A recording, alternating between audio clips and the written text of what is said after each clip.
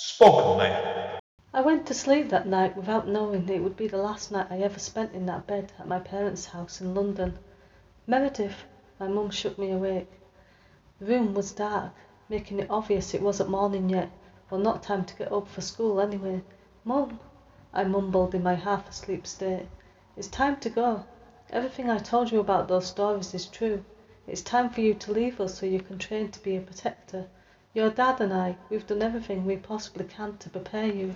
First Charge is the first book in the Destiny Initiative series by Amanda Steele. The book can be purchased in paperback from Amazon. The ebook can also be purchased on Kindle, Kobo, Apple Books, and many others. Spoken Thank you today for tuning in to Spoken Label. Spoken Label was originally set up at the beginning of 2016 and as of recording has over 200 sessions in our archive. Although the podcast can be heard on Anchor, iTunes, Apple, Spotify, YouTube, and literally 10 or 11 other networks, the full archive can be found at Spoken Label, all one word, spokenlabel.bandcamp.com. On Bandcamp, it is set as pay what you want, so you are entitled, if you wish, you can download it or stream it for nothing. But if you want to throw me a couple of pennies my way, it is always eternally grateful to help me maintain the operating costs and future running costs of this podcast. Enjoy. Spoken Label. Hi guys, Andy N, Spoken Label, back in the house. We're on Zoom again today. Going down a bit further down south to an area I've never been to, but I know of it still.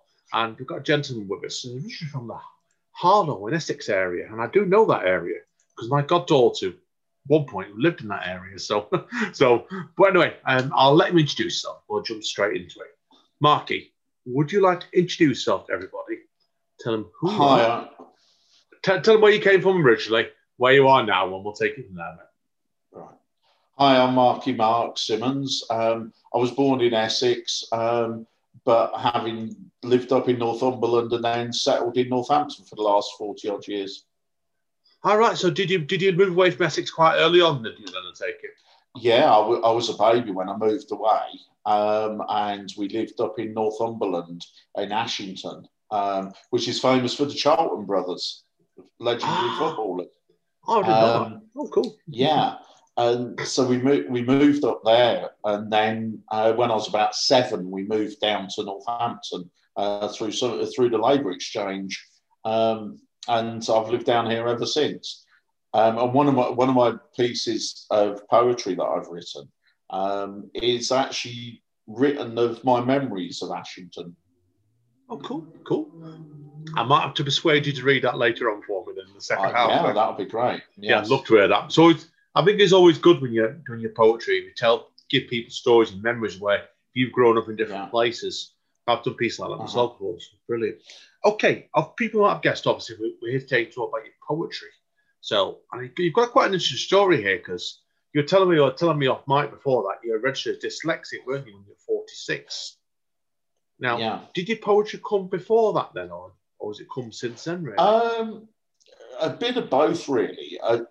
My earliest memories, I grew up like a lot of kids of my age. My poetry influences would have been people like Pam Ayres. And I guess the poetry I did very early on as a kid was with song lyrics, and I would work song lyrics into poems. I was particularly into Gary Newman at the time, and a lot of his stuff worked quite well into poetry. And then I didn't do any, and then I met my wife some sort of 26, 27 years ago now, and we'd go out for a walk and we'd sit by the lake, and I'd just come up with either ridiculous poetry or love poetry, real softy stuff.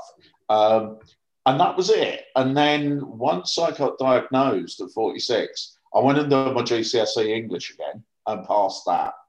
And then I just one day had this poem come into my head, and I wrote and I haven't stopped since. And it's very much a case of there's various things that influence. Sometimes it's what comes to me at 3 a.m. in the morning, can be completely out of the blue, or it could be that something's happened in my life that I want to write about, or it could be there's a new story and I want to make a statement about this. Cool. Yeah. I think sometimes it is like when you're writing.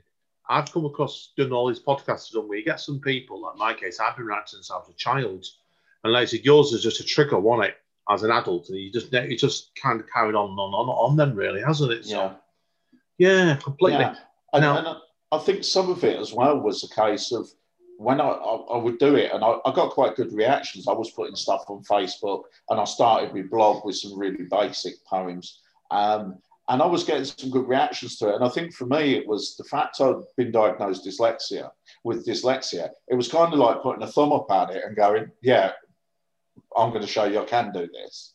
And it was kind of like, whereas I'd struggled at school in terms of keeping up with people, with other people and how they write and speed and things like that, suddenly I didn't have to. Suddenly I could be me. I could express what I wanted in a way I wanted. And as you probably see from my poetry, that I don't follow a normal form of poetry. I tend to write free verse, which suits me fine, because I don't have to make sure I've got so many words per line or so many lines a stanza and things like that. I can just write. And that, for me, is really helpful. Yeah, no, I get you completely with it. Now, do you want to tell people a bit about, obviously, I found this interesting, we were talking tonight before, and it's worth hearing this again, I think. You're telling about the reading speeds you used to do at school, didn't you? And you were saying, like, obviously, I found that really interesting, like, it's kind of into what you said before, wasn't it? Yeah, I mean, as I say, when I was at school, I thought I was reading really well and quite fast, and yet everybody else would finish books way before me. And I found if I read books for pleasure, I had to reread them, because you get part way through and think, hang on, where does that fit in? And you'd lose that. And it wasn't until I was diagnosed with dyslexia that I realised that some of that is about what's affected is your short-term memory as well. I've got that. With dyslexia. People think it's just writing backwards. Yeah. And until somebody points it out to you, and it kind of all starts to fit in, and you realise why you do things. And like the teacher would be writing on the what we called blackboards and now chalkboards or whiteboards, and they would roll them over. They were like big things that you could roll over, and you'd be writing stuff down, copying it from the blackboard, and everybody's finished that bit, and the teacher's rolled it over, and you're like, so can you roll it back a bit? I'm finished. And you feel like you're going at breakneck speed, and yet you're not keeping up with everybody else. And it's nothing to do with intelligence. And that's the thing. It's been associated with that people are thick and that, but it's nothing to do with intelligence. It really has nothing to do with that. You can be extremely intelligent or not so intelligent. You can still have dyslexia. Yeah, I think you're dead right with that. I agree with you.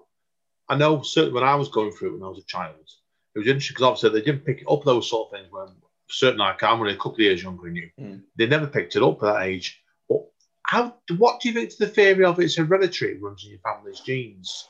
I think it is. My daughter was showing a lot of the signs that I had and expressing a lot of the feelings I had at school. And that started alarm bells ringing with me. And we eventually got her tested. And yeah, she's been diagnosed now with dyslexia. And it's like a breath of fresh air, because suddenly she can understand why she can't, why when it says 30 minutes homework, it takes her 3 hours. Yeah. And you used to take me like that. Certainly. Yeah. So. Well, I mean, we've been able to say to the school, look, an out of 3 hours homework isn't on. Yeah. If she does an hour and she might not complete it, but for her, that hour is the best she can do. And that's what you get. Yeah, completely. Now, I want to ask you a bit more about your poetry, obviously, about you.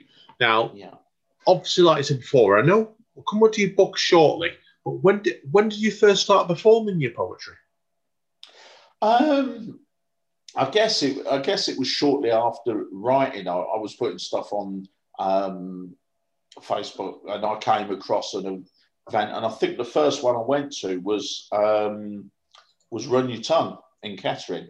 And I went there to see what it was all about, and I got up on the stage and I read it, and it didn't sound brilliant. And there was a couple of other gigs that I went to in pubs and that, and I read my stuff, and I just saw all these fantastic performers like Kezabel Ambler and Jemima Hughes. And I'm due to speak to Kez soon, actually. Well, she's my next one podcast. Speaking to her this Sunday, actually. So, brilliant. Well, I got involved later on with Weaving Words, which Kezabel runs, and it's like a writers' collective, and you get together, and it's really good for sort of stimulating the brain and writing fresh stuff and sharing stuff. But yeah, so and it gradually kind of became a bit of an addiction, and I did script stuff that mainly around Northamptonshire.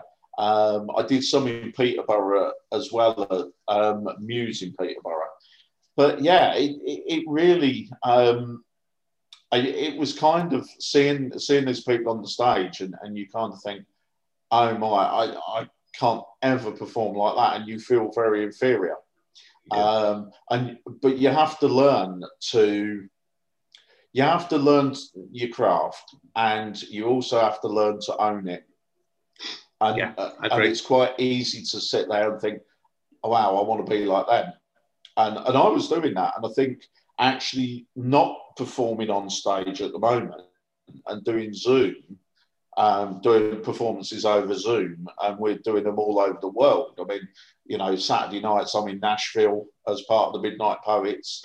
And I've done Australia, I'm regularly up in Scotland performing all from the comfort of my home. And meeting other poets and talking to them, and what they were saying, own the space. It's your space. Be you. Own it. Agree. And that's been a real thing for me, to actually get my style across and not try and be other people's style. Yes, I get influenced by other people. I've been watching a lot of Benjamin Zechariah stuff at the moment. And that has an influence on you, as well as sort of thinking, I've got some ideas to do this.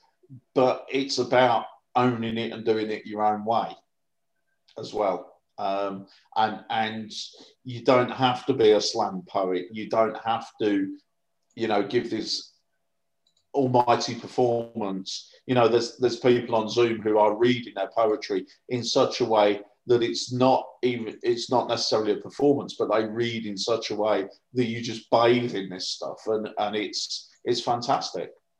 Yeah, I'm like that really, because I'm the sort of writer, I'm really a page poet, but I know that confident in the work with better pieces, more known pieces, I can go and do it like a drop of a hat. Yeah. And have people sat there spellbound thinking he's not a performance poet, but we believe every word he's saying. And I think pieces can cross over if you get the delivery right sometimes completely. So, yeah, I agree completely there. So, yeah. But I think also, we have this image of performance poetry as it has to be this huge performance, and you see the poets who will do stuff completely from memory. But what's actually happened, particularly on Zoom, is a lot of people are reading an awful lot of stuff rather than sticking to 2 or 3 poems and just repeating those every time they go to an event. So we're seeing such diversity in poetry. Even people who will just sit there and read their poem, they might put some intonation behind it. They might, one poet that has absolutely blown everyone away, who does some spoken word, is Kathy Carson in Ireland. I'm going to speak to Kathy. I want to get her on. Want to get her on Spoken Label. I've heard her a few times. Yeah, her stories and her prose and that is just mesmerising, and that's Kathy. I can't do that. I can't be Kathy. But then Kathy will say, I can't be you. What you do scares the hell out of me. This is what I do. And so I think it's great to see other people. It's great to get ideas and see what works and what doesn't. But I think you've got to be true to yourself. And actually, there's nothing wrong with sitting there with a big book and Don't doing worry about poetry. Yeah. So, what are you like? What are you like after your dyslexia? Because I mentioned the dyslex point of you. That when I go on stage, I can't memorise because of dyslexia. It knocks my short-term memory out to spout. But and those long-term. Yeah. But I have to have a piece of paper in front of me to read your poems on. Can you do it without your piece of paper? No, I mean, I'm one of these modern poets. I tend to use electronic kit on stage, so I read off my Kindle and stuff. But I could probably do it, but it would take me a lot of practice, literally, day after day, just reciting to remember one poem. And I think that would limit me in some ways, in that I might take 3 poems around for months. And actually, if you're doing 6 or 7 events in a month, you kind of, next time you want to go, you feel like you want to take something fresh. Yeah. So yeah, it would be difficult. I could do it, but it would take a lot of practice and that. So, and because some of the stuff I do is very pacey, particularly some of the political things, and you get that rhythm going. Sometimes I kind of start to fall over words, etc., and some of that's part of my dyslexia. So having that crib there, it just keeps you on pace. You're going to be interviewing Kezabel soon, and she always has hers in front of her as well, and is a fantastic performance poet. So it kind of gives you that crib, and I think there's nothing wrong with that. And more you're seeing people standing there actually reading off Kindles and phones, and I think it's whatever works for you. Yeah, no, I agree. I tend to prefer a piece of paper normally, but that's because of my eyesight, really. I'm partially sighted as well. Yeah. So I'm bottom I am. So yeah, I'll get you completely. I mean, the beauty with paper is you don't have to scroll through it. And I'm gradually going to start going over towards print offs and things like that for that reason. Because you don't have to scroll through your Kindle, and every now and again you might tap it and something comes up and you've got to get rid of it. So it's all about developing that craft, really. Really, yeah, no, great. Now, obviously, we're here today to primarily talk, and we've done this in a very roundabout way, which is very me, really, and I suspect you as well, mate, to talk about your book, aren't we? Rhythm of the Ink. Yes. Now, as of recording, this has been recorded a couple weeks before Christmas, and it'll be going out in January, of course, 2021. And your book's going to be out somewhere around about the point of this podcast, actually, by chance. Yeah, we're hoping the end of January, beginning of February. As soon as I've got a definite date, that'll be all over social media. As I expect, is the best way. Yeah, and what I've done, I mean, since I started writing in about, I think it's 2016, 2017, I started off doing my blog, which has probably got about 150 pieces on it. I stopped doing that for a while, and that was about, I wanted to publish stuff in a book or in pamphlets, and there was a lot going around at the time saying, well, people actually wouldn't accept submissions if you've put them online, which includes blogs, etc. Personal blogs, yeah. So most of my new stuff from the last couple of years isn't on my blog yet. It will be. So what I've gone down the route, partly because of lockdown and having the time to do it now, is I thought, right, I've got to get some written material out there. I want to start putting my collection out there, and so I sat down and started putting it together. And there's around, at the moment, it's in its infancy. It's gone off to the publishers, and there'll be a bit of to and fro into, we might take the odd bit out and put a bit in and things like that. But there's around 50 poems in there. It's about 100 pages. Okay. And it's called Rhythm of the Ink, the First Wave. Okay, well, I always like to ask questions. Why Rhythm of the Ink then, the first wave, as a title? Right. Rhythm of the Ink, I kind of have branded myself with that because I think, because I do a mixture of written poetry and, for want of a better word, performance or spoken word poetry. So it's kind of very rhythmic. Poetry for me is very rhythmic. I use mainly rhyming poetry as well. And the first wave is kind of the first wave of my poetry. So it's kind of the first lot. But in that, what I've done is mixed some of my original stuff that I've written with some of the new stuff. And it's the first wave that will wash over you. And so that's the thinking behind it. Yeah, no, it's a good point. Good way of doing it, that.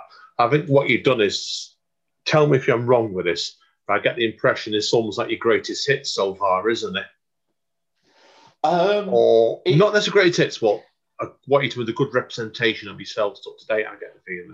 I think it is, but when I was writing it, I thought, well, I've got so much here. How do I do it? And I kind of tried to move it through a journey through me almost, a journey through my thinking, through my life. So there's a section on bullying, for instance, because I've written several poems around bullying. There's one on social media. There's one on anxiety. So there's some, there's all sorts of bits and pieces in there. There's stuff on dyslexia. There's other stuff on senses and that. So I've tried to mix and tried to give a good representation of what I do and a good mixture of what I do. It's very easy to, particularly at the moment, the stuff we're doing on Zoom, where you're doing a lot of political things. And sometimes you get branded then as a political poet, when actually you're not just writing political stuff, you're writing all sorts of stuff, but actually for the time, the political stuff is what comes out. So this was about showing people that I do a whole range of poetry, not just the political, not just the deep anxiety, not just the crazy brain stuff. Yeah. No, good luck, mate. Definitely with that one. I've got to ask you as well, how did you find out about Mel Wardle Woodend? I love Mel. Right. I've had her on Spoken Label twice now. Fantastic lady. Yeah. Great fun. Oh, she's wonderful. I found out about her. I did a spoken Word Stafford had a spoken word a spoken word event on, and I said, yeah, I wouldn't mind doing that. And so that's how I met Mel, and she's been at various other Zooms, etc. And then she asked me if I would be part of a thing she did around. Well, there was two things I did with Mel. One was Poetic Vision, where she actually compiled a book of pictures that photographers had taken, and then poets matched poems to those pictures, and that's been printed, and it was actually done to raise money for Guide Dogs for the Blind. And I got a piece in there called Cry of the Dark. So, and then she also asked me to do a piece where she was promoting dyslexia during National Dyslexia Week. And as you know, Dreamwell Printing, which is the printing press that I'm using, she specialises in a dyslexic font, so it's easier for people to read. And so she asked me she knew I was dyslexic, and asked me if I would do some open mic stuff on there, along with a collective of other dyslexic people.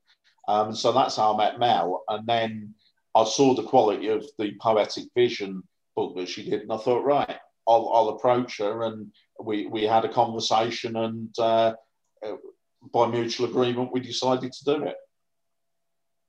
Brilliant. No, great stuff. No, sounds great idea, mate. Good luck, mate. Definitely, mate, that one. So, right, okay. Do you have any sort of plans of doing like a launch for this when it comes out in next year, or are you not sure yet? Yeah, we're hoping to launch. I mean, the way things are going, it'll probably be a Zoom launch, which actually is not so bad, because obviously what we've managed to do is, you know, we've met so many people from all over the world that, you know, the Zoom launch seems the best way, because then so many, you know, people from Australia and America and Brazil, etc., can all, you know, take part in that if they want to.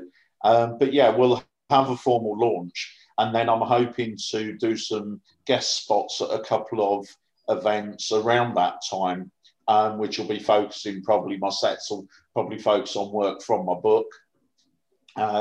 And so we'll take it from there. So we're gradually building things up, and obviously nearer the time, my social media campaign will burst into more life about the book and things like that. The book as well, the forward in the book has actually been written by an Australian poet, Kelly Van Nelson, who is now the #1 selling poet in Australia.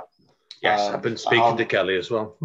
Yeah, I'm really honoured that she agreed to do that for me. And again, you know, I see Kelly very often, very regularly on the Zoom poetry, etc. I didn't know she was #1 selling in Australia, so making a note. Yeah. So yeah, that's what I love about chatting people like you, Marky. Like, it's, I know stuff and you know stuff, and sometimes it's great you get to take that information on people, definitely. So, right, mate, listen. And that's great. And to be honest, that's how the poetry community has really built over you know, the lockdowns and things like that, because different people, you meet different people at events and you mention another event, and then next minute, you know, everybody's dived onto that event. So you might have an event that might have only had 10 people, 15 people, and suddenly there's 30 and 40 poets queuing up, all to do open mic, because everybody's sharing with everybody else. And, you know, we're all going to the same things, but we're also doing different stuff. I mean, I've done a couple of fringes. I did Bradford Fringe as well. And I've just had some, along with several other poets, as part of a piece that was done by the press that prints Kelly's books. It was done for them, Make Magic Happen, and it was a home and away poets. So there was Australian poets and international poets, and we pre-recorded and then streamed into the Melbourne Festival. Really? Oh, so our work's gone out all over the world, really. Brilliant. That sounds good idea to me, mate. Right, okay. I want to ask you a couple of quick questions about future projects now to conclude with, or second last been concluded. I know you've been telling me before as well, weren't you, that you're considering writing some children's stories, aren't you, as a possible future project? Well, yes. I apart from poetry, I do write flash fiction. Although I've concentrated on the poetry the last sort of 18 months. But I also, some time ago, wrote a child's, for very young children, about Snufflepuff the dragon. And I tried it out on some local children, and they absolutely loved it. And so what I want to do is develop that into probably a series of small books for children, and see if I can get a publishing deal on that, and put that out. So yeah, I'm also developing my YouTube channel. I've just had a couple of videos. Next one will drop on Thursday. And I've put a couple of videos on there that Dre Zera's actually helped me with, and done some of the atmospherics on it, etc. I love Dre. Do you actually know I do you know I do a podcast of him? Say that again. Did you know I do a podcast of him? Do you? Yeah, we do. Yeah. We do a wrestling podcast. Oh, that's right. Yes. Yeah, that's right. He's really into his wrestling. He's bonkers, but I love him. Yeah. and then the other thing, I probably early next year after the book launch, I want to follow up probably with CD and some downloads as well, because I mean we kind of need to start moving into those areas that the areas of media that people are taking poetry and all sorts of things from is downloads and CDs and things like that. So I'm going to be looking at getting some of that sort of stuff done. And again, that gives people, if I go to open mics, I've got something to give away to people, or you know, people can contact me and say, oh, you know, have you got some of your stuff that I can listen to? So you know, there's a whole range of things, but I think for me, it's been about just planning that. And again, that's where Kezabel helped out, because I contacted Kezabel and said, look, this is what I want to do. And she kind of talked me through and said, well, you know, you need to decide where you want to go. These are some contacts, try this, try that. And then it kind of made me refocus on everything, you know, and start building things up and that. But again, build them at my pace.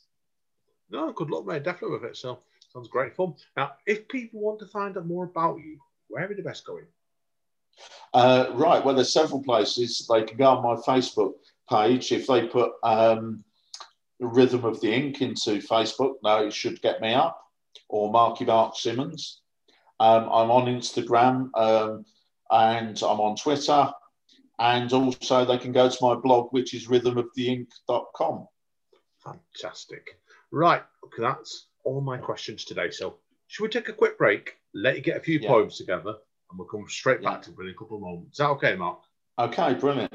Wicked. Great stuff today. If you enjoyed it. Right. Hanging out, everybody. I'm looking forward to this. See you on a minute. Spoken, mate. Hi, guys. Still living with my market. Over to you, buddy. I know you're going to do 4 poems for us today, so go for it, mate. Okay, this first one's called Pineapple Fritter and Chips. And this was the one I wrote about my memories of being in Northumberland when, as a kid, my mum worked in a chip shop there. And I used to, during the school holidays, I would go to the chip shop and I would sit on the windowsill and I'd eat pineapple fritter and chips. And so this was the poem I wrote about it. In a northeastern town where the pits have long since closed down, and the big Geordie scrapes coal from the head of the mine, there stands a chip shop that smells so divine, where I sat on whitewashed windowsills at lunchtime. The smell of battered fish, of pies and sausage, mingled and lingered with the vinegar and salt splashed on hot chips and bags of battered bits. In my shorts, I would sit with my wooden fork in hand, admiring golden potatoes and the batter on the ring of the pineapple atop a portion steaming in my lap. The vinegar pooled at the bottom, dragging the salt with it.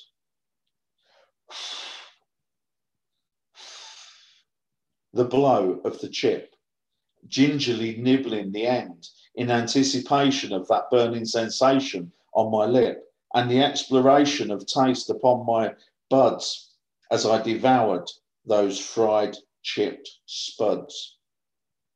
Batter, crispy but soggy inside, gave up the sweetness of the pineapple ring, which it did hide. The juice, as I bit it, rolled around my tongue, clearing the palate of the sharpness that the chips had brung. Customers came to and fro to buy the last of the food to go. I watched as Mum served up the golden heaven in newspaper, which enhanced the vapour. Soon would come the polis. There were 2, standing drinking tea and having a free lunch too. Incentivised them to stay while takings were counted for the day. I finished my chips, the smell so divine. Greasy paper with damp residue is all that's left behind. Now I'm a man and those days are long gone. But as soon as I smell the unmistakable aroma, I'm back in that northeastern town on the windowsill with pineapple fritter and chips and the occasional pack of battered bits. Fantastic. Really, really evocative, that. I'm glad I asked you to do, kind of persuaded you to do that one, Mark. So I think it gives you a really good feel for you are as a person there, as your background. So brilliant stuff, mate. Thank you for that. Right. This next one is called Bullied for Life. And I wrote this.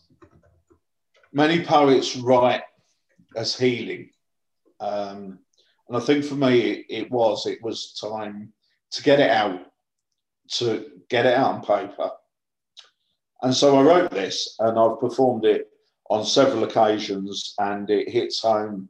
I have people come up to me afterwards and go, that was me. You wrote that about me. So this is called Bullied for Life. I wanted to punch them in the face, Yet I wanted to hurt another member of the human race. I wanted to hit them and keep hitting them until their face bled crimson red, nose distorted, my boot mark on their head. Smashing and bashing and crashing, releasing all my anger, my energy, until they stop. But stopping wasn't enough. I wanted to hurt them, abuse them, batter and bruise them, and keep on hitting them until I drop.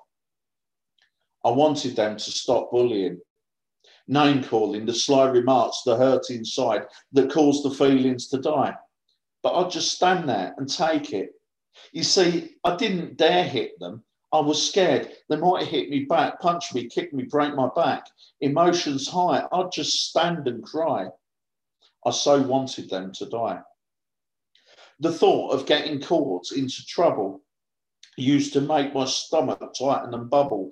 The fear knotted up in me, as bad as the pain from the names. Sticks and stones will break your bones, but names will never hurt you. Ah, wise words from those who had not a clue, who did not face it every day, day in, day out. Strong people who could give the bully a clout. The people bullies stayed away from, detecting instantly who they could hurt and who would punch their lights out. Fat twat, fatty, hey, fatty bum bum, cry baby, the list went on. Every day, in every way, they could drive linguistic knives to slay, knowing they hurt and that I was weak. Every word cutting my body, my whole physique shook, clenched fists trying to resist. I tried to ignore them, but they hit me and cut me with more insults and abuse, words to disturb, making threats to keep me at heel. I was never sure whether they were real. Yet to me, they were. Man up, you're too sensitive, parents would say. They had no idea how I felt. No words they could say would ever make the pain go away. I had no idea how long these memories would take to heal. Every morning was a brand new day. Go to school and more the same, slowly driving me insane. I shouldn't have depression at 11 years old. I remember Dad speaking to the doctor, explaining I was depressed, distressed. Yeah, it was a fucking mess. Make him laugh, the doctor said, as if that could cure the hatred inside that so wanted me dead. The memories and fear running through my head, I wanted to cry. The only reason that I didn't die was because I was too scared to try. The desperate angst in my body, in my mind, leaving Mum and Dad and knowing they would be sad. Fuck it, there I go again. I was thinking of others before myself, not wanting to hurt anyone, taking all the self-blame. What if I failed and it didn't work, having to face the bully again? So instead, I lose myself in music, in the safety of my home, where no one can reach me and I can be alone. Headphones blaring dulcet tones of bands that spoke to me and painted pictures of the underdog's fight that gave me words to describe my plight. They spoke to me of love and the fight, of feeling all right, of dreaming of wires and presenting arms of 1 in 10 and invisible suns. The rest of my life panned out the same. Useless at everything, A for effort, but little to gain. Still having to show restraint when over and over it happens again, where I hurt inside with the cutting pain as time ebbs away down the drain. But now I can kill them and inflict pain from deep within my dyslexic brain, slaying them with words, killing them with prose. Open the mic, let this sage go, destroying their secrets that only I know, killing the bullies one by one on the page and on the stage. Their day of reckoning has finally come, and in my head, I've finally won. Superb again, that marking. I can well relate to that one myself growing up there, because I got bullied myself at school, and it wasn't easy times. I'm glad I found that I've moved on, but you might forgive, but I always find I never forget. So yeah, and I think though you move on, that experience stays with you through your life, and it impacts on so many things. And that's really, you don't really see that come out until further down the road, and you think, oh gosh, that's why that's happening. Something a bit different. now called Summer Days. And this, I wrote a whole load of poetry one very hot summer when I was feeling in a really good mood. And so I've revisited these over Zoom. So this is called Summer Days. Sweaty, sticky, tacky heat. Talking about the change in weather with everyone you meet. Rotary fans and ice cream vans. People making holiday plans. Windows down on cars and vans. Babies out in pushchairs and prams, enjoying the heat with their mums. Barbecues start to be used, sausage and chicken and burgers, finger licking, washing it down and with a drink of your picking, flip-flops and shorts and summer dresses, children in swimwear, hats on their hair, playing for hours without a care. Venture out if you dare, sun cream on your body, hat on your head, protection from sunburn going red, lager and lime or grapes from the vine, the bottle of water from the tap, checking the forecast on the app and looking for the seaside on the map. Then comes the night all sticky and hot, pyjamas or maybe not, on top of the duvet, the breeze on your knees, all the pollen has made you sneeze, a lack of sleep, daylight creeps on the bed in a heap. Get up early, out of bed, you leap into the cold shower to raise you from a deep sleep. On with the shorts and vest, you are already a sweaty mess. The summer is here to stay and you want to make the most of every day.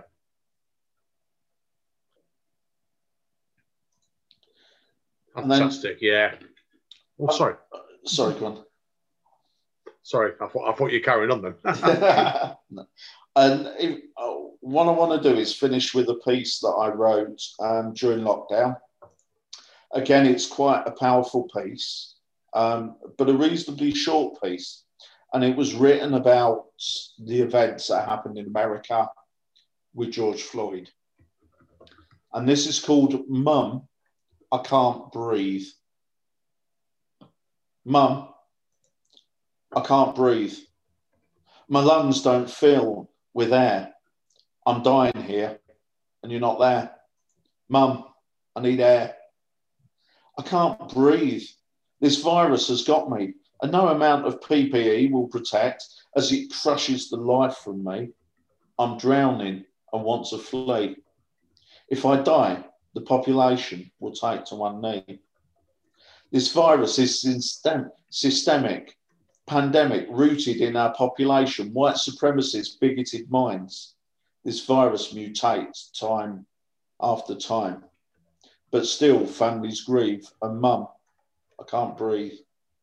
Laying here, unable to move, your voice I need to soothe. This virus just won't move. It's been following me all my life, putting me down, holding my wings, scared I might take flight. Tonight, you'll cry, and I don't know why, but today I'm going to die. Mum, I can't breathe, as much as I try. Mum, I can't breathe. This virus is choking me, making me heave. The world will watch in disbelief, joining you in your grief. Watch this virus, for it wears a cloak that protects it while its toxicity chokes. It lurks under cover of white man's power, of political statements in ivory towers. From every day hate, they all cower. Mum, I can't breathe. Mum, it's time to leave this racist world to where I know not. And Mum, I can't breathe. Mum, I can't breathe. Mum. Thank you. Fantastic. Thank you again, that Mark. It's a really good selection out there, mate. With pieces. Yeah. Are all four going to be you. in the book? I take it then, are they? There's some of them are going to be in the book. I'm not going to tell you too many because actually we might actually in the editing process, take some out and Yeah. add some in. But there are one or two of those that will appear in the book. Great stuff. So yeah, they will certainly be there. But if they're not ones that don't appear in this book, will certainly appear in future books. As I say, I've got so much material now that I need to do something with it. Yeah, I'll get you completely. I can tell that. Brilliant. Well, good luck with it, mate. So keep in touch. So now, Thank you. Yes, thank you again, mate. It's I been a will. pleasure today. So hang around. Quick word you off, Mike. Yeah. Well, this is Andy N. Thanking Marky today. It's been a pleasure. Stay safe, guys. And Don Carlos says, stay over. Spoken, mate.